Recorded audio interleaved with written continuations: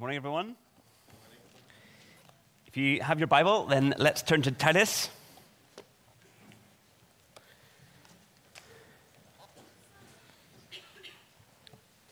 Hopefully you predicted that's where we're going to turn. We're well in to the series in Titus. Today we're in Titus chapter 3.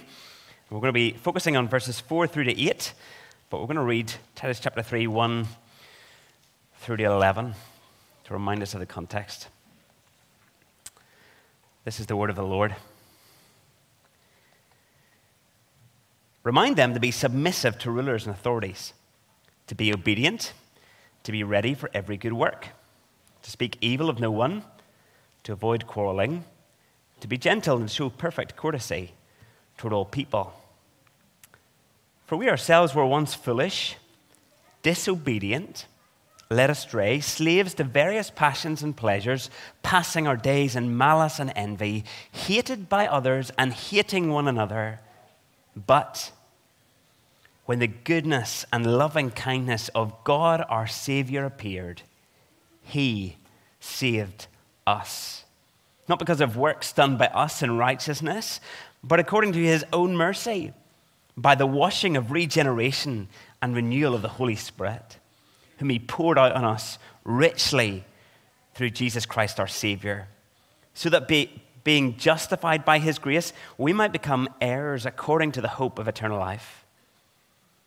The saying is trustworthy, and I want you to insist on these things, so that those who have believed in God may be careful to devote themselves to good works.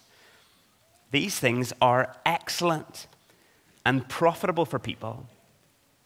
But avoid foolish controversies and genealogies, dissensions and quarrels about the law, for they are unprofitable and worthless. As for a person who stirs up division after warning him once and then twice, have nothing more to do with him, knowing that such a person is warped and sinful. He is self-condemned. And we thank God for His word. Please do have your Bibles open. Back to Titus chapter 3. We're going to spend our time there today, and we can bring up the keynote. Great. Let's see if it's working, is it? You can move it on at the back there if it's great. And the next one. This is the big thrust for today. He saved us. Let's pray and ask God to help us. Father, we thank You for Your word. Thank You that You're a God who speaks. And Lord, I pray that You would impress this upon us. This is what it means to be a Christian. You have saved us. Lord, would that impact our hearts this morning, we pray, in Jesus' name. Amen. There's a difference between watching a movie in your house and that of being in the cinema, isn't there? And sometimes it's well worth going all out and having one mad night at the cinema. And by a mad night, this is what I mean. You don't just buy your cinema ticket. No. You get a combo meal with it, okay? Popcorn and Coca-Cola. That's what you get. And you sit down, you sink deep into your seat at the cinema. That's if you've been able to find which seat you're allocated, and you've got to it, and you find that it's already vacated by someone else. Otherwise, it just gets a little bit awkward, doesn't it? We've all had those awkward moments in the cinema. But there you are. You sit back, you relax, you're ready for the movie to begin. And then it happens. The cinematic experience. The lights go dark, and then boom, the movie kicks off. The last time that we were in Titus, the lights had got really, really, really dark, hadn't they? Paul, as he writes this letter to Titus, he reminds us of our depravity outside of Christ. Look with me at verse 3. He says, "For we ourselves were once foolish, disobedient, led astray, slaves to various passions and pleasures, passing our days in malice and envy, hated by others and hating one another."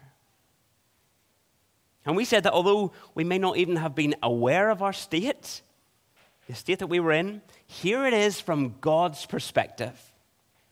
This is His bird's eye view and a summary statement of your life outside of Christ as an unbeliever. This is what it was. The lights had gone really dark. And as Paul writes these words in verse 3, it's kind of the equivalent of us sitting in the cinema and the lights going out.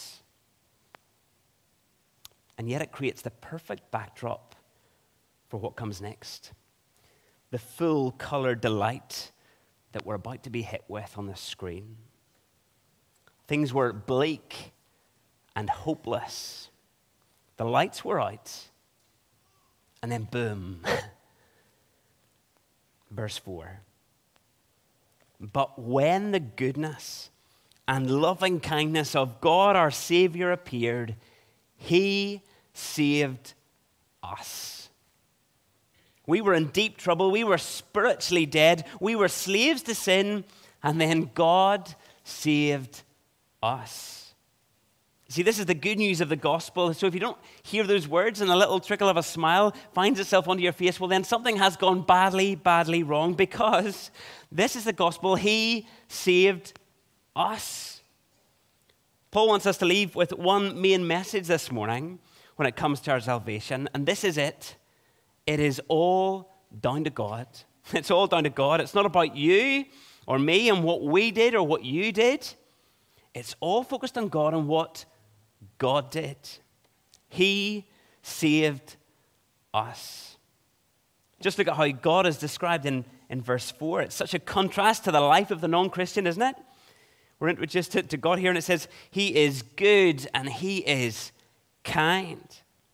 And where do we see God's goodness and kindness fleshed out? More so than in Christ, whenever he took on flesh and he appeared as a man and he went to the cross on our behalf.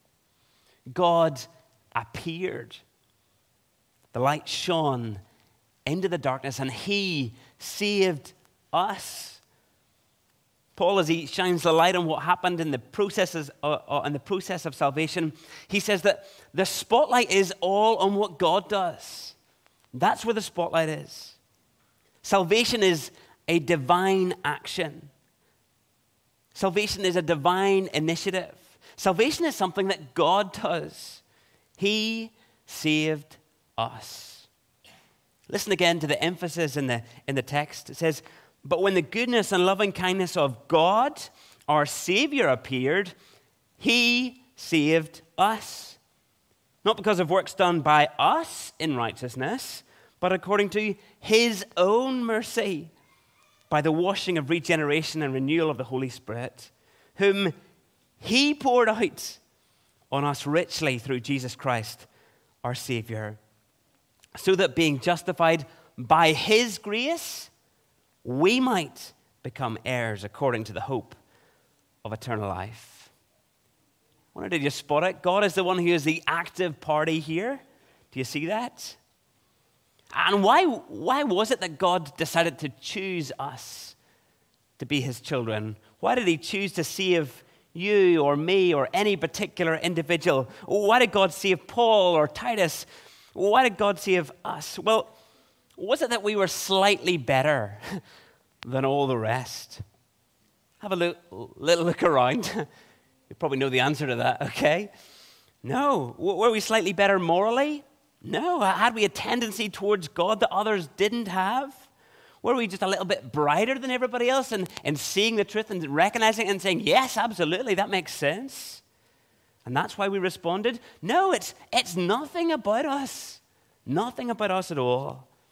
And Paul is at great pains to say that. He says it again and again and again. Verse 5, he saved us not because of works done by us in righteousness.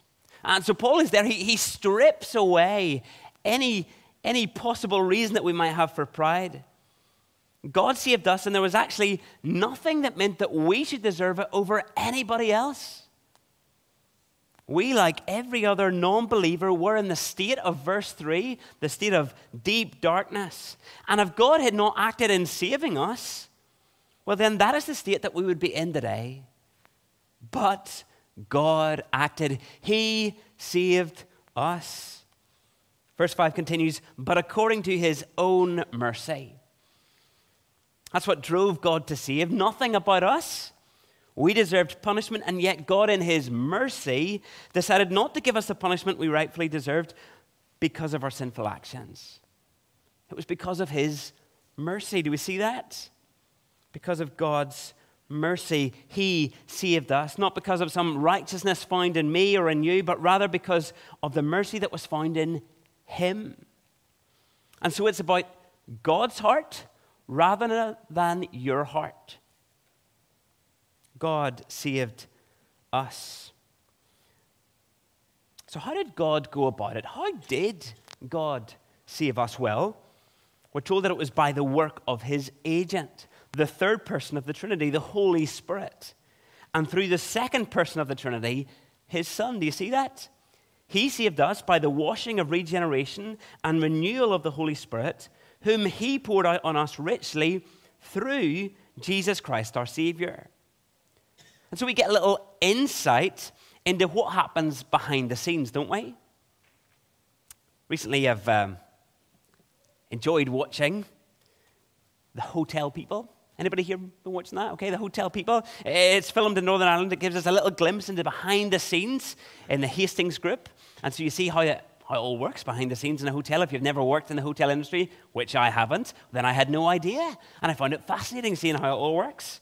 The Slave Donner, the Culloden, the Grand Central, the Europa. You got to see how all of the action happens behind the scenes. And I find that sort of thing fascinating. I love it. I didn't know that it took so long to prepare for an afternoon tea. I wasn't aware that if you go for a big feast as a big group, like us all heading to the hotel together, that it's all going to be prepared the day beforehand and frozen and then reheated. I just didn't know, but it was fascinating, isn't it? Really interesting to find out. And here, it's almost like we have a little behind the scenes glimpse as to what happens for someone to come to faith in Jesus Christ. And we're told that it is the work of the Holy Spirit. The Holy Spirit is the one who brings about a regeneration of the individual's heart. Or another way of saying it is, another way of describing regeneration is really to say it's a new birth. It's the Holy Spirit that brings about a new birth inside someone's heart. Actually, maybe if we think about the answer that Jesus gave to Nicodemus, it helps us here. We find this encounter in John 3. Feel free to flick with me to it. And this is where a Pharisee named Nicodemus goes to Jesus, believing Jesus to be a good teacher from God. And Jesus tells him this: unless one is born again, he cannot see the kingdom of God. So let's flick over and read this little section together. John chapter 3. Now there was a man of the Pharisees named Nicodemus, a ruler of the Jews. This man came to Jesus by night and said to him, "Rabbi, we know that you're a teacher from God. For no one can do these signs that you do unless God is with him." Jesus answered him, "Truly, truly, I say to you, unless one is born again, he cannot see the kingdom of God." Nicodemus said to him, "How can a man be born when he is old? Can he enter a second time into his mother's womb and be born?" Jesus answered, "Truly, truly, I say to you, unless one is born of water and the Spirit, he cannot enter the kingdom of God. That which is born of flesh is flesh, and that which is born of the Spirit is spirit. Do not marvel that I have said you must be born again. The wind blows where it wishes, and you hear its sound, but you do not know where it comes from or where it goes. So it is with everyone who is born of the Spirit." You must be born again. You must be born again. It's a very well-known text in Northern Ireland, isn't it? You might see it on a tree. You might see it on the side of a lorry. You might see it on a telephone pole. We see it all the time, isn't it? You must be born again. And why do people put that text up there? Well, I think it's because they are thinking that what Jesus is saying here is a call to do something, to be born again. As if this was a command from Jesus, something that you had to try really hard to actually do or to bring about. But that would be to misunderstand what Jesus is saying in John. Because what Jesus is actually saying is this. Jesus is saying, this is how you become a Christian. This is how you are brought into the kingdom. It's actually something that needs to happen to you, not something that you can bring about or do. You need to be born again, and that's something that who does? The Holy Spirit does. Not something you can work up within yourself. Jesus was not giving a command, but rather he was giving an answer to the question, how can you get into the kingdom? Well, you must be born again. You must be born again. And that's a work of the Spirit. So regeneration or rebirth is something that the Holy Spirit does to those who are spiritually dead. The Holy Spirit takes spiritually dead human hearts and he brings them to spiritual life. That's what the Holy Spirit does. He regenerates the human heart. I'm not sure if I've told you this, but my undergraduate degree was in property investment and development, okay? It was very, very popular whenever I was at university. There was like 70 in my year, okay? And then the property crash came while I was at university, and I remember they asked me to give a tour to the first years, and so I took the 4 first years round, and yes, it decimated our university degree. But I haven't really worked in property since that, obviously, because all the jobs dried up very quickly, and I went to work for Scripture Union.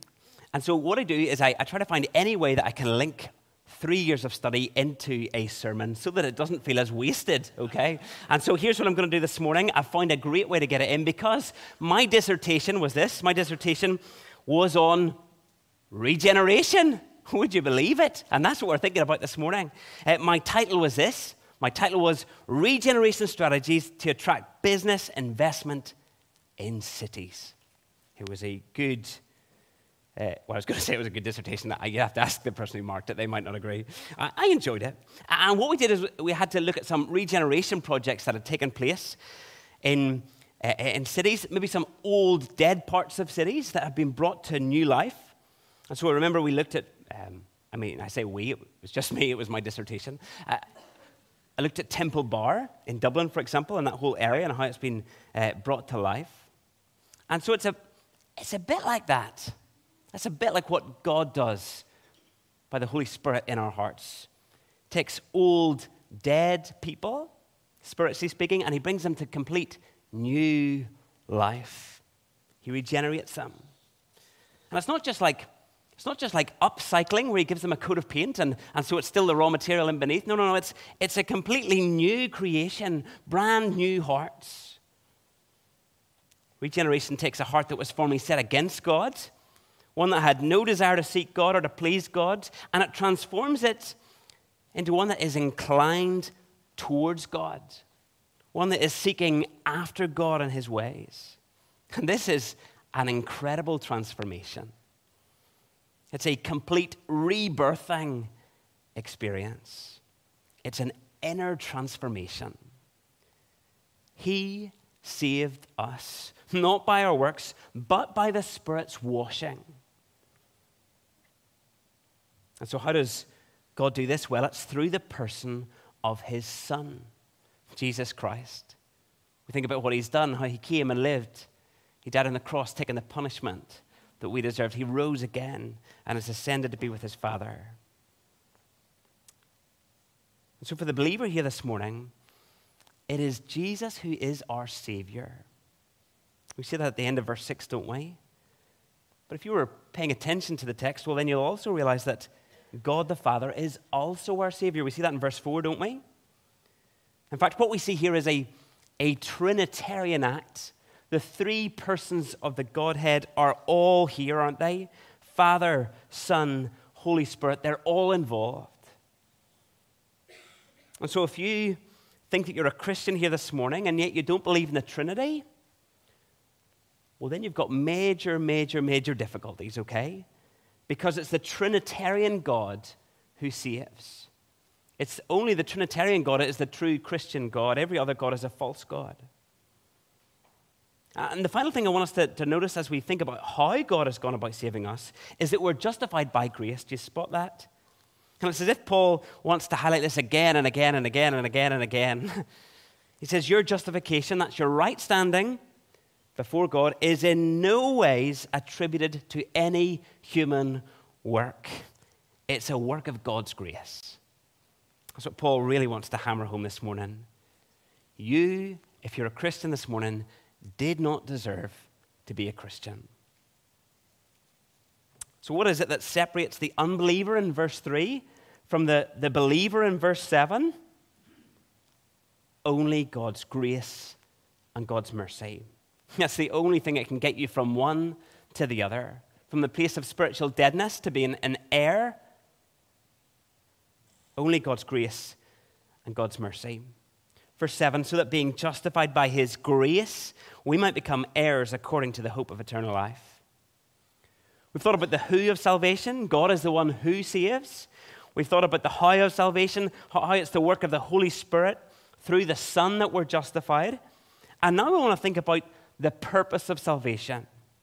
What is God's purpose in actually choosing and saving his people? Why does God actually do that? Well, notice verse 7 highlights that we've been justified. So in other words, when God looks at us through his Son, Jesus, he sees us as if we had never sinned, perfect and blameless in terms of our standing before him. But notice that it's not just a saving from judgment, okay? Notice that for those who are saved by God, they become heirs. Do you spot that? They become part of the family of God. They become children of God. That's the incredible thing, isn't it? The one true God, the Trinitarian God, Father, Son, Holy Spirit, one God, three persons, that he would welcome us as his children, that we would enter into a personal relationship with him, that we would be invited to call out to God as our Heavenly Father. By his grace, we become heirs according to the hope of eternal life. See, for the Christian this morning, you have great hope. Great hope. You have a hope. You have a future, a sure and certain hope. Something that you can go to the bank on. We have an eternal life to come. And this eternal life isn't just an endless version of a life just like this. Sometimes I think that's how we've come to understand eternal life. We think that it's just a forever version of what we've got here. And for some of you this morning, that is not something that excites you. Because your life is full of pain and misery and hardship. And to think that just endless, that does not fill you with hope this morning, does it? It doesn't fill you with hope. But rather than just thinking about eternal life in terms of its length, that it goes on forever, we need to understand that really what's packed into this phrase, eternal life, is much more than that. It's not just length of life, but it's the quality of life. It's the fullness of life. It's life with God himself and his people in the new creation. This is one that can excite us. This is one that can excite us. It's home. It's what you default for. It's the longing that everyone has in their hearts. And for the Christian, it is a sure and certain hope. And it's part of God's purpose in saving us. He saved us so that we might become heirs to eternal life. Verse 8. The saying is trustworthy, and I want you to insist on these things. Paul does not want us to miss this morning. He really wants to stress what's just been said. I think what he's talking about here is really verses 3 through to 7, because really it's a summary of the gospel message, isn't it? It highlights our sinful state outside of Christ. It highlights God's active saving act by his Spirit through his Son. It highlights our justified state before God himself and how it's brought about only by God's grace and mercy. It highlights our adoption into the family of God and how we become heirs. It highlights our hope of eternal life to come. It's really a summary of what we believe as Christians, isn't it? And Paul says to Titus, stress these things. Stress them. Don't let people miss these things. These are not the sort of things that people can pick and choose whether they believe or not. No, the gospel is one of grace. God is the one who does the saving. And it's not a works-based righteousness. It's a message of God's mercy. And Titus is to stress these things. Stress them. And so I hope this morning that as we have tried to stress them, you have seen just how important these aspects of what we believe actually are. So that, verse 8b, look with me, so that those who have believed in God may be careful to devote themselves to good works. I wonder, is that where you expected it to go? Titus, stress the doctrines of grace so that it might lead people to live out duties of gratitude. Stress the doctrines of grace so that you might live out the duties of gratitude. Sometimes we think that if we stress grace, well, then people will just think that they can live whatever way they want. If you stress grace too much, well, then people will not live in a godly way. Well, that's not how Paul sees it. Paul says, stress grace and the doctrines of grace, and as a result, it will leave people in, there's no other possible way to respond apart from to live out the way that God has called us to live. The more that we focus on God and what He has done, how He has saved us, the more it leads to radically transformed living. Our hearts love our Savior, and those who love their Savior will listen to His voice, will listen to His commands, and live their lives full to the brim with good works, full to the brim with righteous living. That's how we're supposed to respond to grace this morning. And notice that they are to be careful. Do you spot that? The wording there, to be careful to do good works. This is an active thing. If you're sitting here this morning and you think that good works will just come about by you not actively seeking to do them, well, then you've got this wrong, okay? Because it's an active thing. You're to be careful. You're to seek them out. You're to seek out how to live in a way that pleases God. Righteous living. It doesn't happen by default, and so we're to be careful to seek to live in that way, in a way that brings glory to the Lord and Savior who has saved us. And then we're told these things are excellent and profitable for people. Don't you want to live an excellent life? Don't you want to live a life that's profitable? Whenever it gets to the end of your days and they're thinking, what will we put on his or her gravestone? Don't you want it to say, they lived an excellent life, one that was profitable. And I'm not just meaning financially profitable. I mean in, big scale. They lived a life that was profitable. We live out good works, and we are enabled to do this by God's saving act. As we live out these good works, it's the primary way that we commend the gospel to those who do not believe. And what could profit them more? What could profit them more than hearing the gospel? Hearing the gospel and being brought to saving faith by the work of the Spirit. What could be more profitable in how we live? And so this morning we've been reminded that salvation comes about by God's action. So as Desi was reminding us earlier, doesn't that lead us to want to pray? Doesn't that lead us to want to pray for family members, work colleagues, neighbors, classmates? Doesn't it make you want to pray? Because you might look at their life and you might think, well, they seem so far from trusting Jesus. Maybe you're here this morning and people have been praying for you for a long time, and you think, well, my life seems like it's gone in completely the opposite direction. And yet, because it's God's action who transforms a heart, then it can happen just like that. That's the amazing thing, isn't it? And so we pray for salvation. We pray that God would save people. Why? Because He's the one who brings it about. He saved us.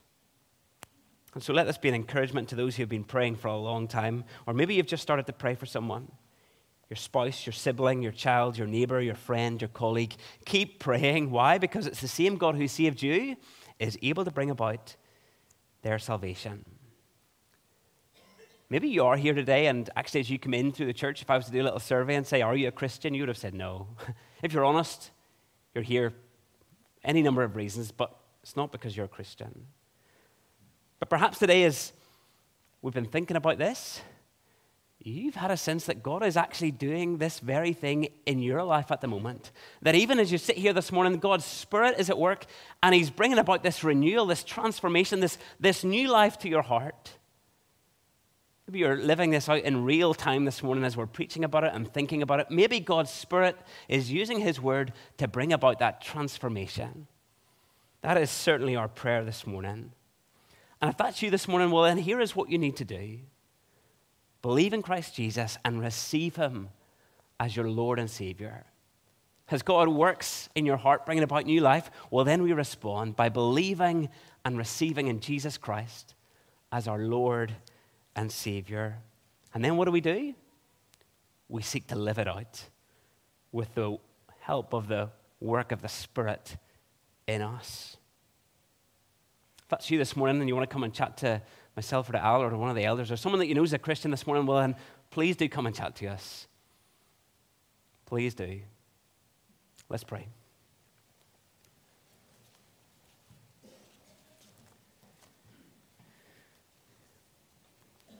Heavenly Father, the gospel is such incredibly good news. We were spiritually dead and then you saved us. Lord, we cannot save ourselves, and so we rejoice in the saving work brought about by you, the one true living God. And so, Lord, as we respond to the gospel, enable us to live out these good works in response. And Father, for those who are here, who as yet are still in darkness, according to your grace and mercy, might you pour out your Spirit upon them, bringing them to brand new life, that they might be able to believe and receive the Lord Jesus Christ and accept him as their Savior today. We ask this in the name of Jesus Christ, our Lord. Amen.